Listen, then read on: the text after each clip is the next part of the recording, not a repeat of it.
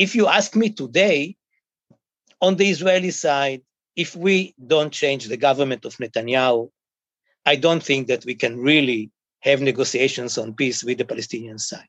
So the longer it goes on, Mr. Balin, the more frustration on the Palestinian side and the less trust on the Israeli side. All you seem to do is to strengthen the far right, the extremists, and it makes peace even more difficult to even discuss. And this is why you need ideas, maybe new ideas, and you need the world to be involved.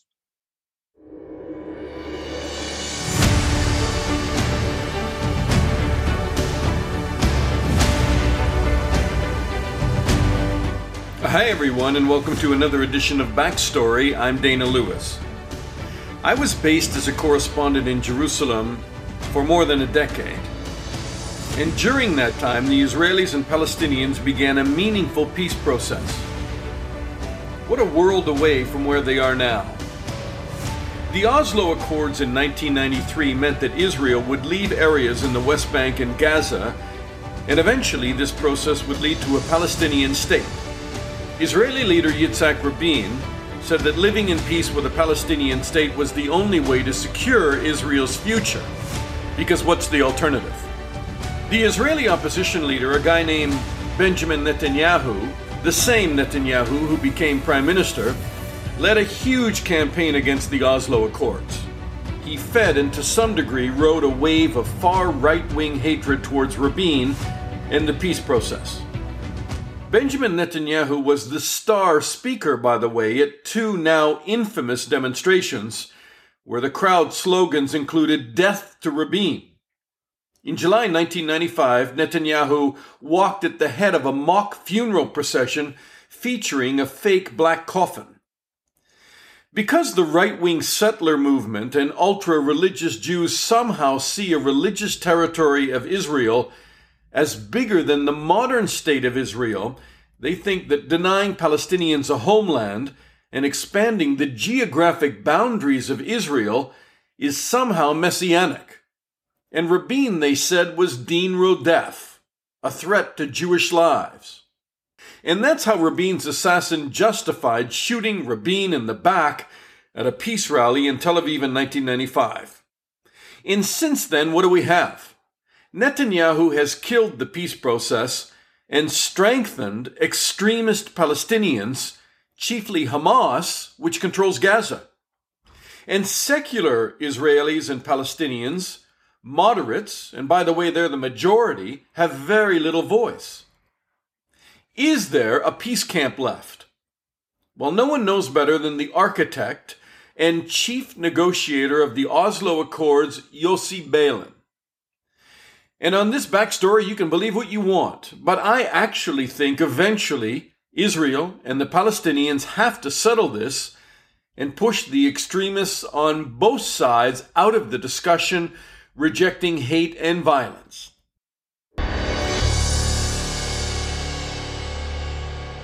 All right, joining me now from Tel Aviv is Yossi Beilin, a former government minister, a member of the Israeli Knesset, or parliament. He was one of the principal architects of the Oslo Peace Accords, and he joins me now. Hi, Mr. Beilin.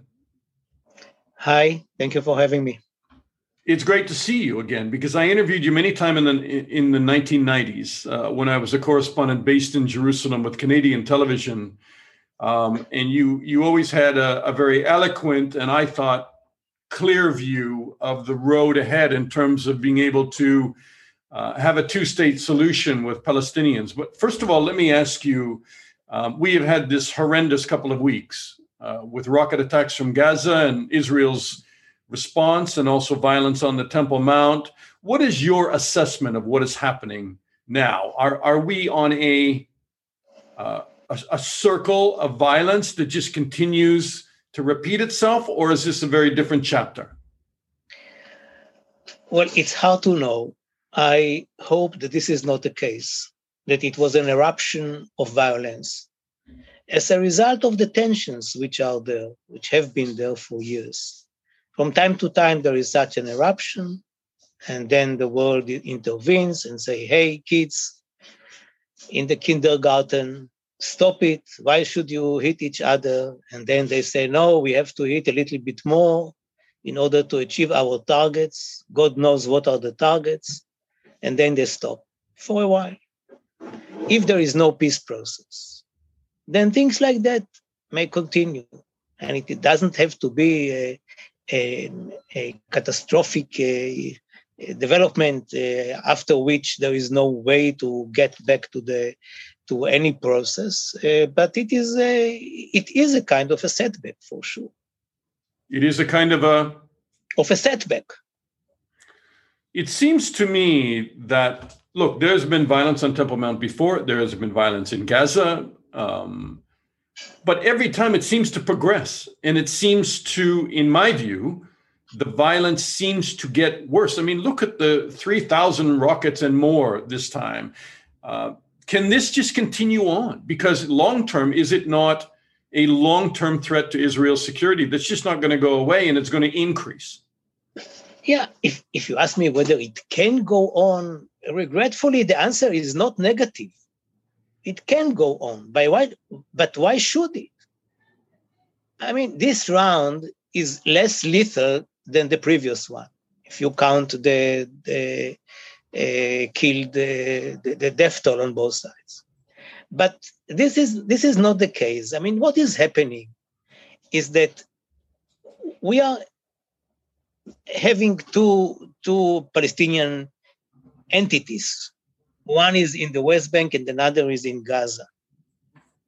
And the problem is that the entity of Hamas in Gaza is not demanding anything politically. They don't say, no, we want to have a government, or we want to have embassies in the world, or whatever. They don't want anything. They said, you Jews, get out. Which was, by the way, the view of the Palestinians 100 years ago. And they changed their mind during the years. Hamas didn't change its mind. And you don't know what to do with them. I mean, I don't know what to do with them. If I personally want to talk with them, with some of them, to know better what do they really want, what are their aims, they are not ready to talk to me. I'm their nemesis because I want peace. I want partition of the land. And then they, of course, are not ready for any partition because the land, the Holy Land, is a waqf. And they're not ready to partition the land with another people. So they believe that with violence, with terrorism, whatever, they will be able to push us out of the land. Of course, it is childish. But at the same time, Israel has its very far right, as the Palestinians do, and they want to push Palestinians out of the land. They want to take more settlements. No. Sorry? I'm not sure about that. It is true that you don't have now a partner in Israel. It is true that the leadership in Israel in the last years was not ready to partition the land. And this is the litmus test. All the time, this is the question. Are you ready to share the land or not?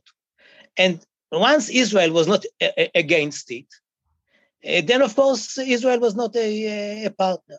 Once the Palestinians were against it, until 88, actually, they were not a real partner. In 88, the Palestinians changed their mind about it. And in 93, Israel changed its mind. That's what happened.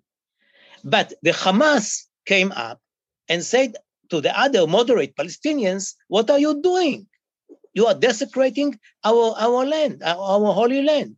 And we will do whatever in order to prevent it from happening. And on the Israeli side, the far right, or not necessarily only the far right, was totally against the Oslo Agreement, was totally against partition, and did whatever it could in order to prevent it. This brought to a very, very tough confrontation. And if you ask me today, on the Israeli side, if we don't change the government of Netanyahu, I don't think that we can really have negotiations on peace with the Palestinian side. So the longer it goes on, Mr. Balin, the more frustration on the Palestinian side, and the less trust on the Israeli side. All you seem to do is to strengthen the far right, the extremists, and it makes peace even more difficult to even discuss. And this is why you need ideas, maybe new ideas, and you need the world to be involved. And that happened in the past. I mean, if you ask me whether there was a bigger support in Israel for a Palestinian state 30 years ago, 27 years ago, the answer is no. And you remember it. Israel was totally against the Palestinian state. That changed in 1993. And so I'm not giving up on the idea that things will change. And Netanyahu, as you see, is not very strong. I mean, his victory, so-called, is his ability to prevent another government and to drag a caretaker government for almost 3 years. This is what he's doing all the time. Do you still believe in a peace process? Do you still believe in a two-state solution? I don't have a better solution than a two-state solution. But if it is impossible, and if there is a government in Israel which is ready for partition, while the Palestinian side, whatever it is, whichever it is against it, then the only solution would be a unilateral withdrawal, like what we did in Gaza. It's bad. It's aching. It is very expensive in blood and treasure. But we will not have another solution if we want Israel to be a democratic and Jewish state.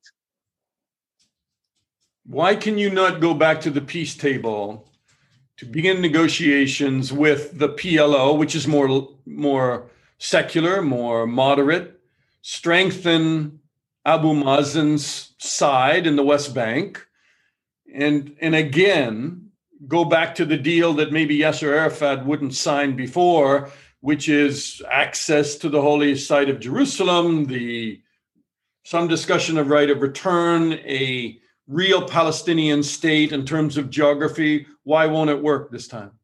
Dana, we have the solution. You know that we have the solution. It is the Clinton parameters. It is the Geneva Initiative. I mean, it is in details. It is not or the talks between Olmert and Abbas. I mean, or the talks with Secretary Kerry in 2013-14. The solution is there. We are not going to now invent the wheel. We know what will happen in Jerusalem about the Arab neighborhoods and the Jewish neighborhoods. We know what will happen on the Temple Mount, that the Temple Mount would be under the Palestinian state and the Wailing Wall will be under Israel. I mean, we know what will be with water, with environment, with and other resources, I mean, we have the map in such details that we can just implement it tomorrow.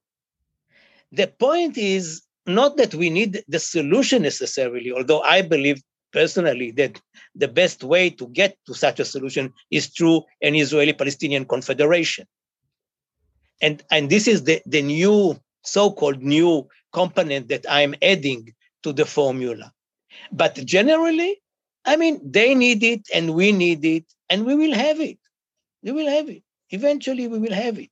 What is the Israeli-Palestinian Confederation? No, I'm for the one of the most important things for the Palestinians is the access to Israel, to the Israeli market, to the Israeli universities, to the Israeli high tech, and of course, if it is a confederation, it is not a one-state solution, but there is accessibility, which is bigger. And they can benefit, and they say so. I mean, not necessarily openly, but they say so that they can benefit a lot from Israel. And I think that for Israel, it is very, very important, among other things, to keep those settlers who would prefer to remain in the Palestinian state as Israeli citizens and Palestinian residents where they are. In a confederation, it is easier. And the same goes also for the issue of the refugees, of the Palestinian refugees. When the right of return is to the greater confederation rather than necessarily to their homes, which have been already destroyed in the last 70 odd years. So I believe that another government will eventually do that, although the problem of Hamas is a problem. I mean, I'm not dismissing the issue of Hamas. It was easier for me to say these things before Hamas took over, because I need a partner who wants something for me.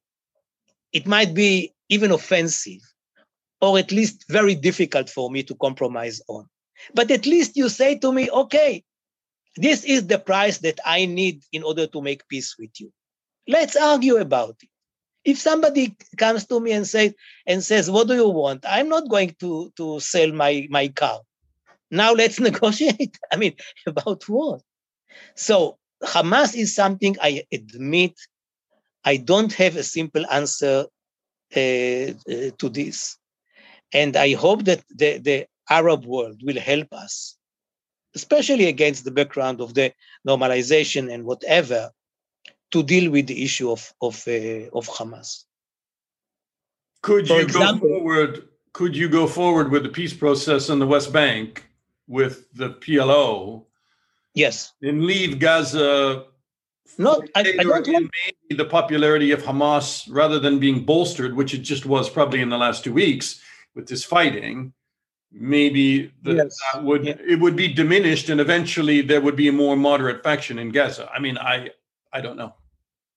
What I'm saying is that I don't want Hamas to have the veto power over peace with the Palestinians. So my idea is to sign a peace agreement with the Palestinians, according to the lines that we talked about before, and say to the Gazians, you are welcome to join. When you join, then there will be a safe passage between the West Bank and Gaza, as you were promised, and things like that. But as long as you don't recognize the Oslo process, and of course you don't recognize Israel, it will be only peace the peace will be implemented only on the West Bank, and we will be ready to wait for you. But I admit that it is not the ideal answer. Can you tell me, when you think back to after the Israelis redeployed out of Jericho and Ramallah and Hebron, to an extent in Hebron, Arafat came under pressure because of the attacks in Israel that were launched by Hamas and Islamic Jihad and some of the suicide bombings to take Hamas under control in Gaza.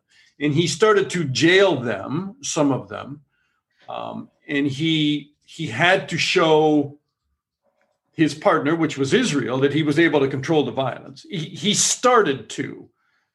And then what happened? Well, that happened in 1996, before the Israeli elections. And then when Netanyahu came to power, after promising the whole world that he will not implement the Oslo agreement, and then saying, I will implement it in my way. And his way was to actually thwart it. Then things changed. I mean, if you ask me, who actually prevented the implementation of Oslo, namely getting to a permanent agreement by May the 4th, 1999? My answer will be that it is both the Palestinians and the Israelis. But if you push me to the corner and say one name, it will be Netanyahu.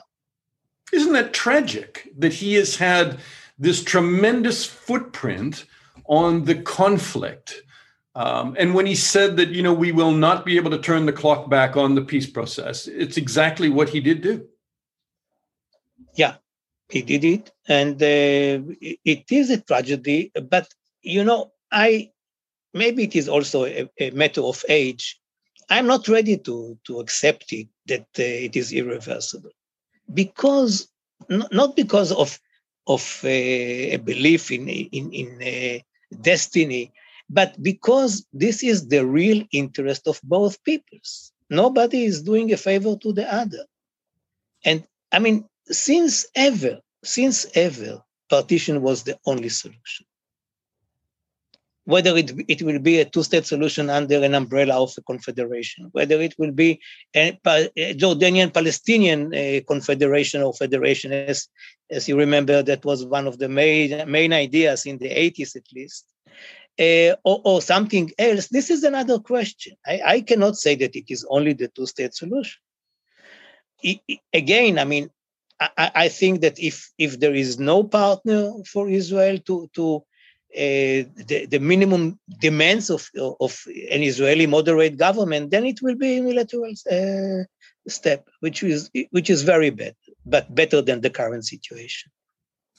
What would prevent the West Bank from being used as Gaza was just used, where it slowly is taken over by extreme elements, and then it has just become another launch pad for attacks on Israel? What would stop that? And how do you convince Israelis that they could give up or withdraw unilaterally from that land or with a deal from that land and that they would be safe?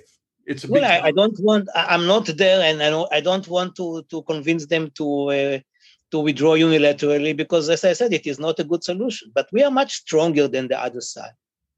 And if there are attempts like that, they will be met. And our main issue is not the security vis-a-vis the Palestinians. It is a big problem, but this is not the biggest problem. Our main issue is Israel as a Jewish and democratic state. And if this doesn't prevail, God forbid, then what are we doing here? It is not the security if we speak about the Palestinians. If it is with Iran or something like that, then it is another story. But with the Palestinians, I mean, people on the right said, what happens if they shoot missiles on the airport? So they did it already.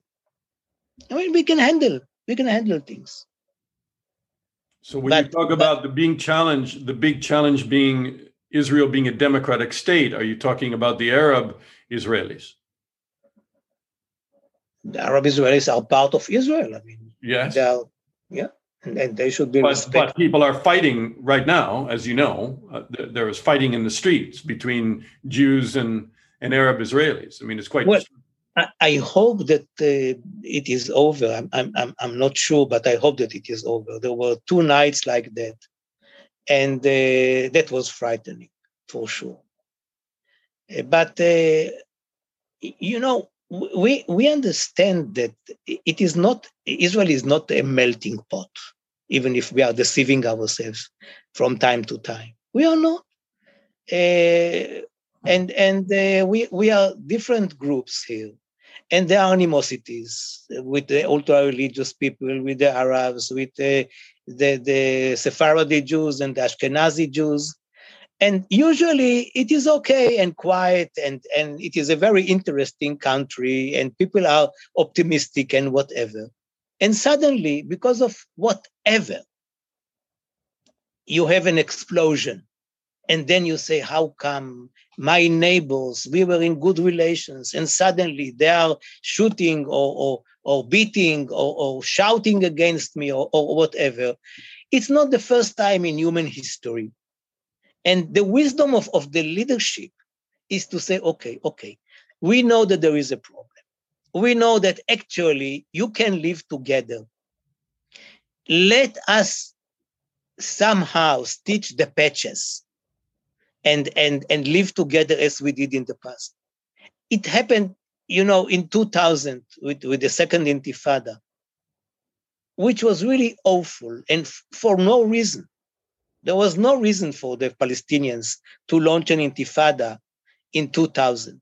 We were in the midst of negotiations with them on the most difficult issues for both sides. And it did happen without a trigger, and created animosity among the Israeli Arabs and the Israeli Jews. and between us and the Palestinians and with the Arab world, and our neighbors called back their ambassadors, Egypt and Jordan and whatever. And then it came back to something much more normal. And we even had now the relations with the Gulf states. So it is, I cannot say that what happened between us Jewish Israelis and Arab Israelis is something that cannot be, that we cannot mend fences. We can mend fences, and we know how to do that. The big thing is whether and when we can really solve the problem. And our problem is not unique, and we know the solution. And what we need is strong leaderships on both sides.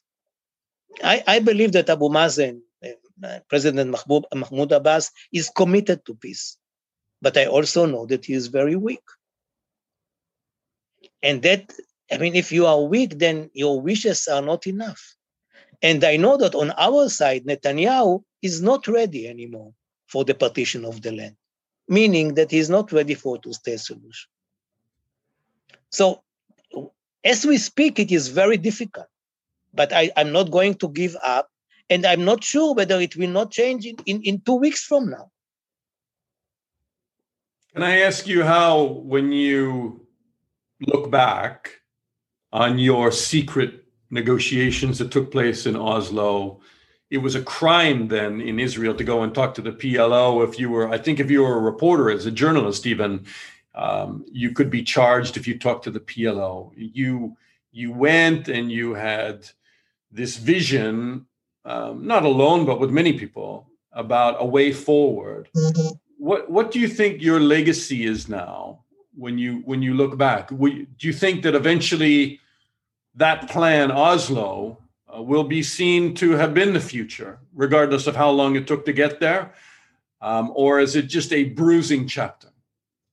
First of all, I never broke the law. We began our talks on January the 20th, 93, while...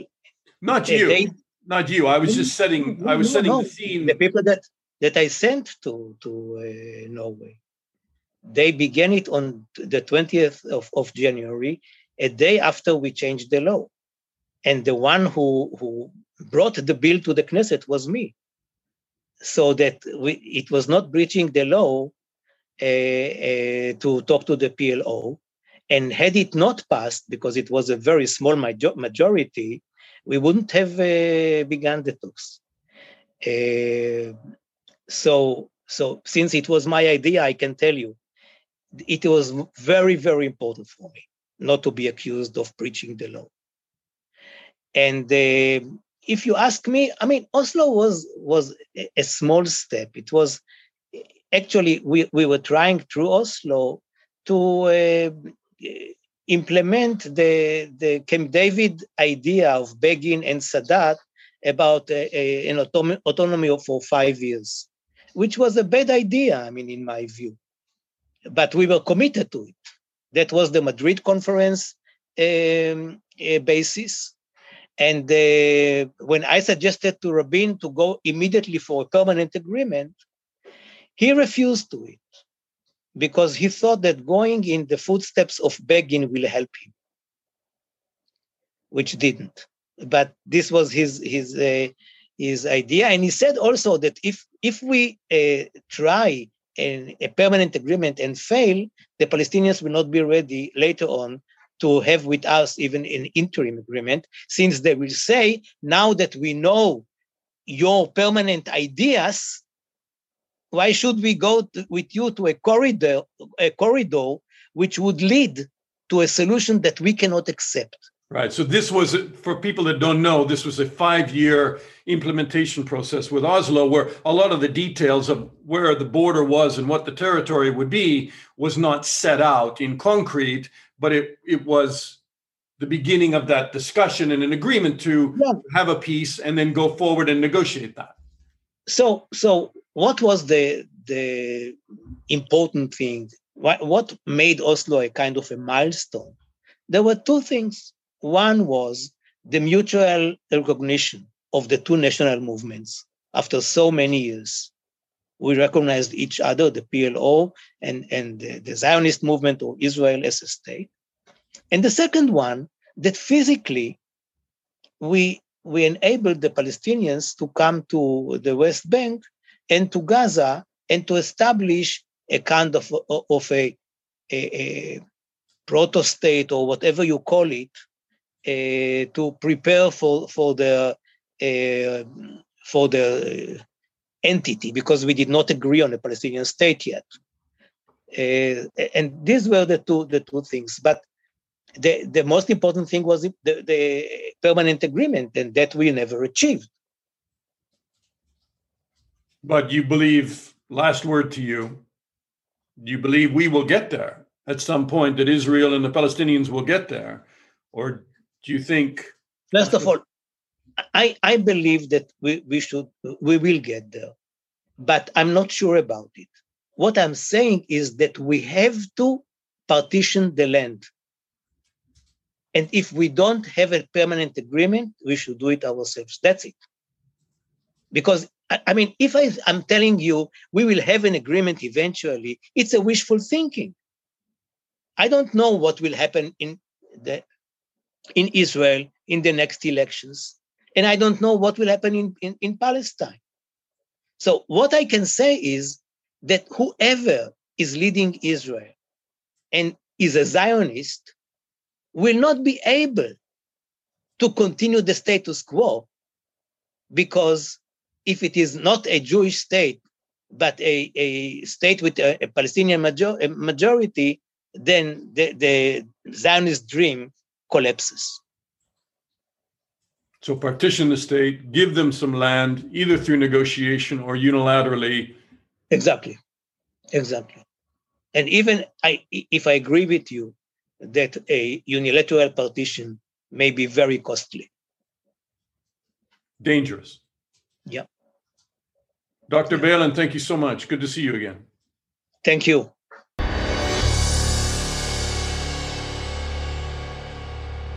All right, Anna Ehrenheim is a military reporter for the Jerusalem Post. She received an MA in counterterrorism and homeland security. I mention that because I think it's incredibly impressive. And Anna joins us from Jerusalem. Hi, Anna. Hi, how are you? You are in Jerusalem, right? I'm in Rishon, a little bit between Tel Aviv and Jerusalem, but right now actually sitting in my bomb shelter, working in my bomb shelter. Is that a normal thing for you to do? I mean, usually I'm out in coffee shops working. But right now with the situation, it's just easier to be at home. Has this campaign been as successful as the Israeli military claims that it has been? I mean, there's been a lot of civilians killed. There's been international fury at Israel right now is off the charts. I don't know whether you see that inside Israel the way people see it outside of Israel. So there's a price to be paid for this military campaign and this conflict. But have they succeeded where they claim that they did in dismantling a lot of Hamas and the tunnels, et cetera? Well, I think if you want to compare it to previous conflicts, for example, in 2014, Operation Protective Edge, which lasted 50 days and saw thousands of Palestinians killed and hundreds of Israelis, civilians and soldiers being injured and killed as well. If you look now within the 10 days, Israel has been able to target and take out a lot of Hamas infrastructure, damage a good amount of their tunnels, if not destroy their tunnel system. Israel dubbed it the metro network. They say there were hundreds of kilometers of tunnels that were taken out by airstrikes. Looking at the casualty count, unfortunately, in every war, there will be casualties and there will be non-combatants, including women and children and the elderly, being killed. That's the nature of war, no matter how you look at it and how precise you want to be with your munitions. But if you look at the damage that was caused by Israel with their munitions, you have to say, well, the casualty count is relatively low. There's over 200 Palestinians that were killed, the majority of them being men. Yes, there are unfortunately 63 children that have been killed, over 37 women. And those are numbers which, you can't hide and you can't say, well, that's nothing. No, that's something. That's a disaster. That's unfortunately unacceptable. But like I said before, it's war. But I do think that Israel has you're saying it's unacceptable. Yeah. I'm not going to take you to task on it one way or the other, but the military would say it's acceptable because they feel that, of course, those are acceptable people that got caught in the crossfire in what was a unnecessary military campaign. But I guess when you talk about acceptability, you have to say, okay, short-term goal is to dismantle tunnels and kill Hamas leaders. But that's not their short-term goal. Destroying their tunnel network is actually a long-term goal of theirs for in a future conflict. They won't have to go in and maneuver to destroy their tunnels. That's what the military is saying, that this is not a short-term goal. My question is, how was this a massive failure in Israeli intelligence? I doubt it. So they must have known that they were there. They must have known that they were building them. They must have known that Hamas was slowly gaining capability. Why did they let it go so long? I mean, that's definitely a question to be asked. It wasn't a failure per se of military intelligence to let this go on. What I think is a failure was them saying, well, we knew Hamas was going to attack Jerusalem, and we let the tensions grow and the flames grow even higher. And then they fired the rockets, which led us into this conflict.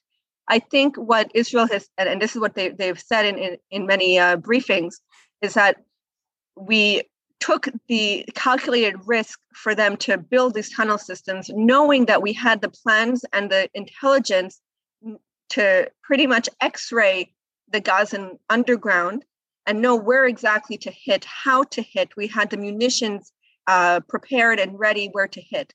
So I think, it doesn't take 2 seconds to gather this intelligence and to really map out the plans of your targets.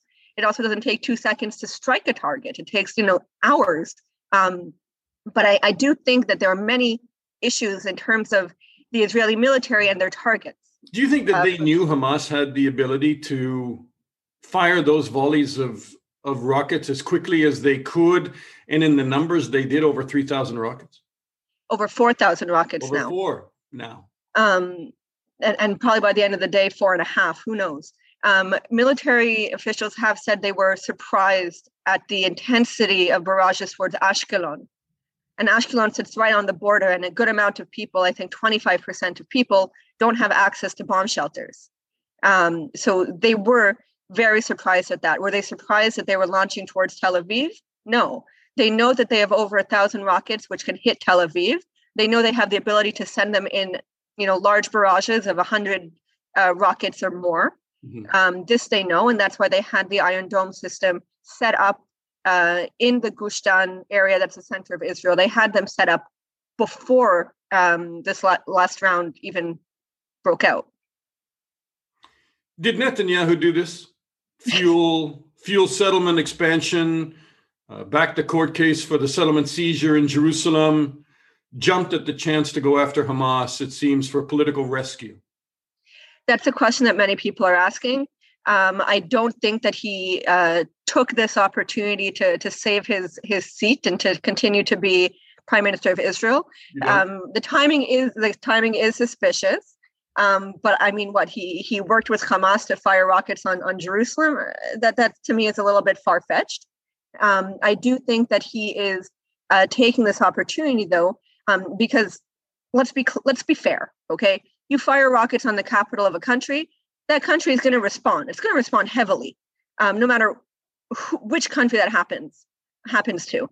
I do think overall, though, that it is a great coincidence that this is happening when Yair Lapid has only 2 weeks left in order to form a mandate.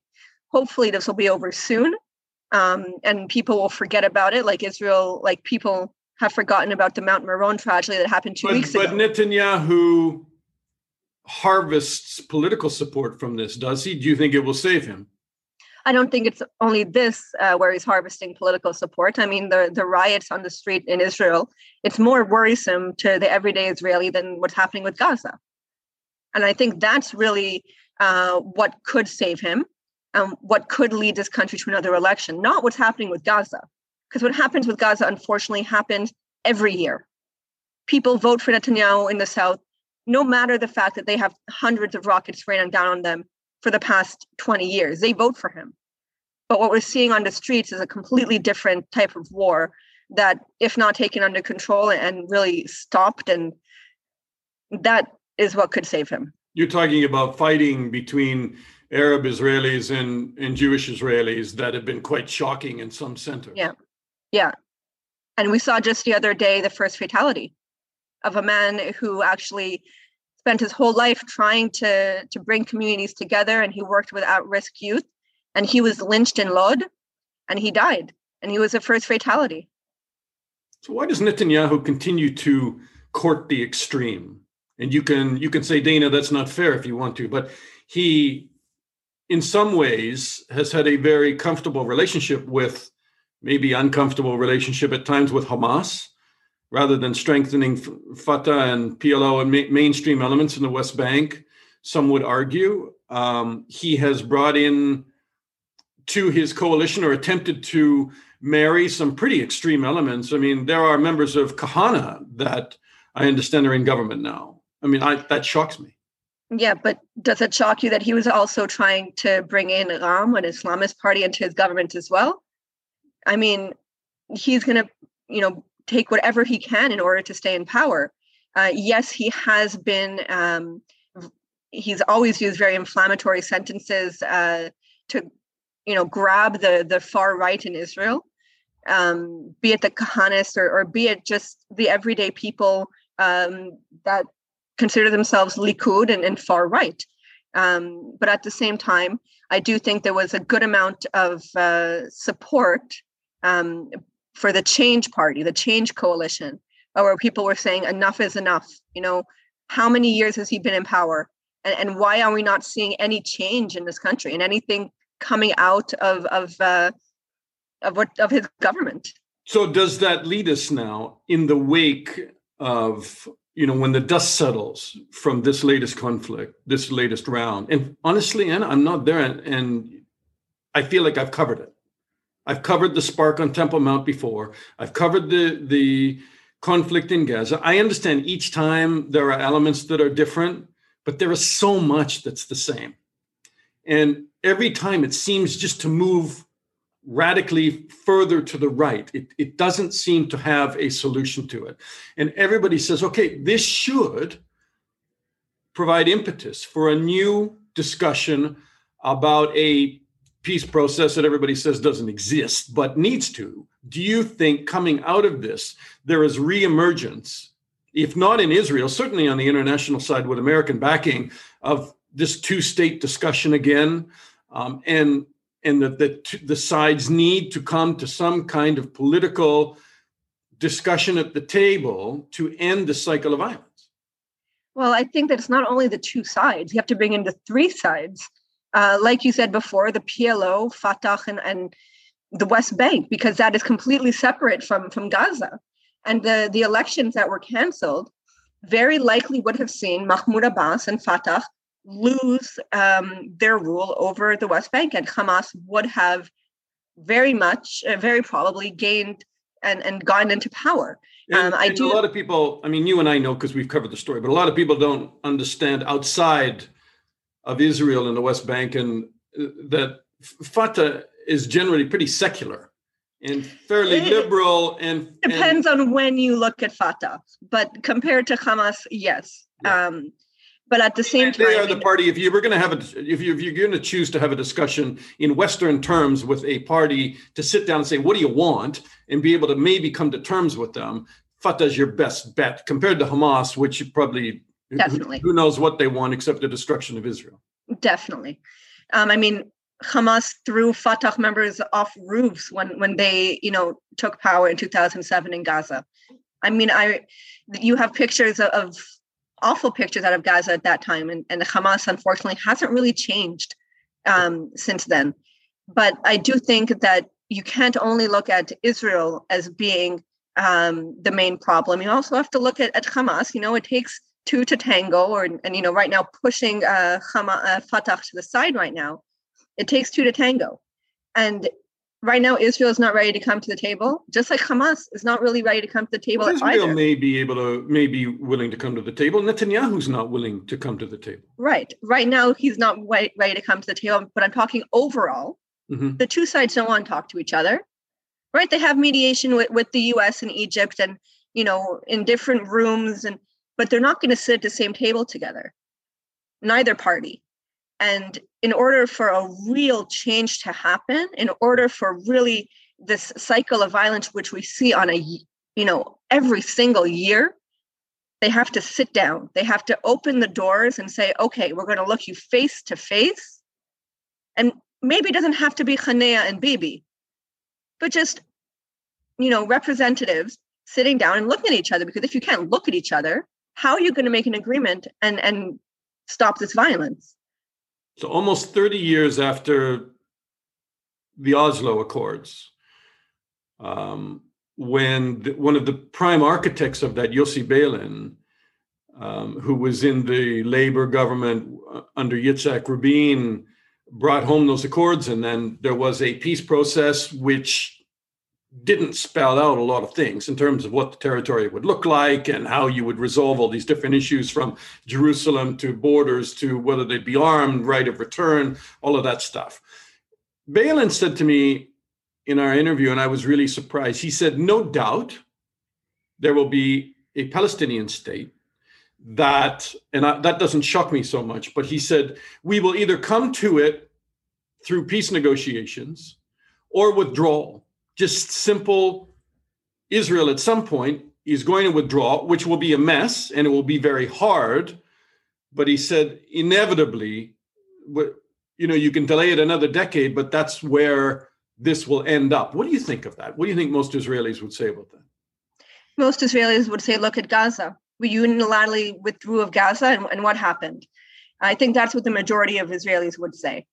There was a lot of talk earlier this year, or maybe it was last year. I can't even keep anything straight anymore about, annexation. It's got so many layers. The story changes so much, but we seem to go around to the same starting points again. But go ahead. Exactly. The talk about annexation when President Trump was in office, and that was a big issue, and people were really worried that would bring about another intifada. We didn't see that happen, but I do think that the talk of withdrawing from the West Bank is something that is very, very, very, what's the proper word? It's a tipping point for many Israelis and for many government officials that I don't think they're not ready to take that step. I don't think that even Yair Lapid would be ready to take that step. I do think that right now what's happening in Gaza, so fresh in everyone's mind, they're just going to say, why are we going to allow that to happen in the West Bank as well? And we'll get it from two sides.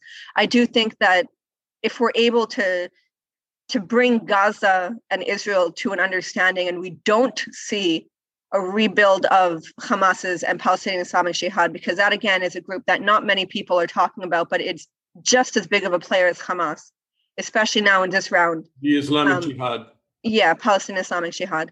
If we don't bring those two groups to the understanding that they can't be firing their rockets and mortars to civilian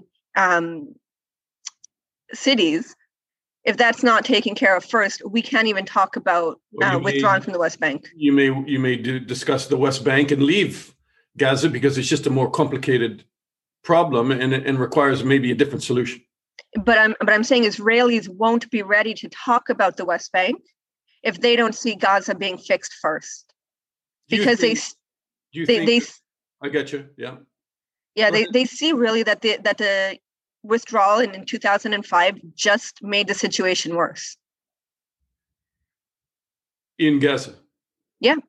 Well, some people would say it's better because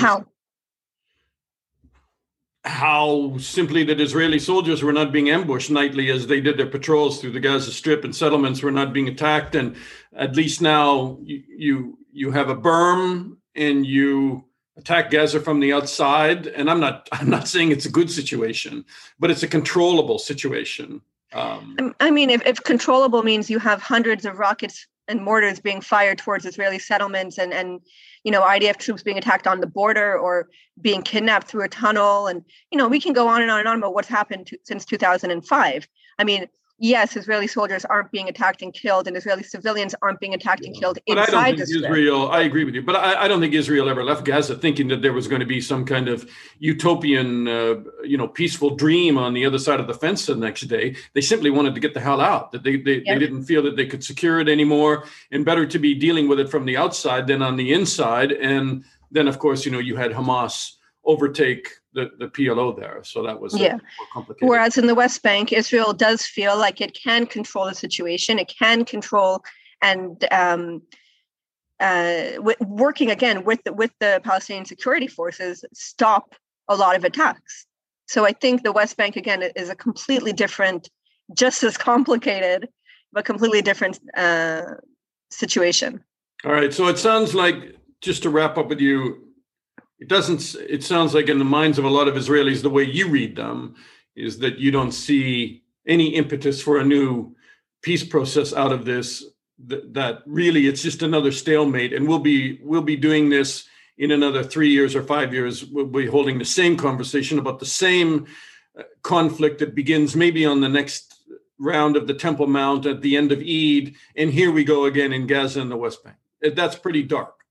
It is. And I think that if the diplomatic angle doesn't come up and say, okay, well, this is a ceasefire that both sides have to adhere to, a ceasefire which calls for Hamas to not rearm itself, but to really focus all the aid that was going into the Gaza Strip onto the civilian population, and for Israel to say, okay, well, we're not going to, strike just because we feel like it, or both sides have to agree that what happened before is not going to happen again. Is that going to happen? Nodding, and then I'm shaking my head because I'm nodding. That sounds good, but it's not going to happen because fat chance Hamas is not going to do that, and you know it, and I know it. Yeah.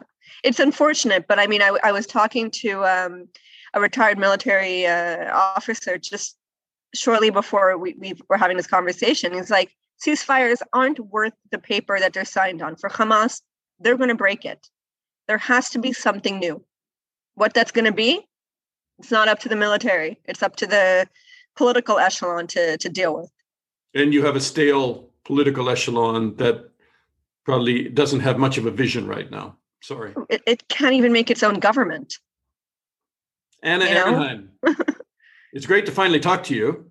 And you as well. I can say I was chasing Anna for about 5 days now, but she's been all over the country covering the conflict, and but at least we caught her in a bomb shelter, so that's great. A comfortable bomb shelter. Thank you, Anna. Thank you. Take care. And that's our backstory on the Israeli-Palestinian conflict. The only way you can understand this is not to see one side or the other as the victim. Understand they both torque the facts to the extreme to suit their demonization of the other. I think Yossi Beilin is right. The international community needs to help and push both Jews and Arabs to solve this. They will never get there by themselves, but probably only after Netanyahu leaves the Prime Minister's office. He has blocked peace at every turn. I'm Dana Lewis. Thanks for listening to Backstory, and subscribe so you get all our podcasts. And I'll talk to you again soon.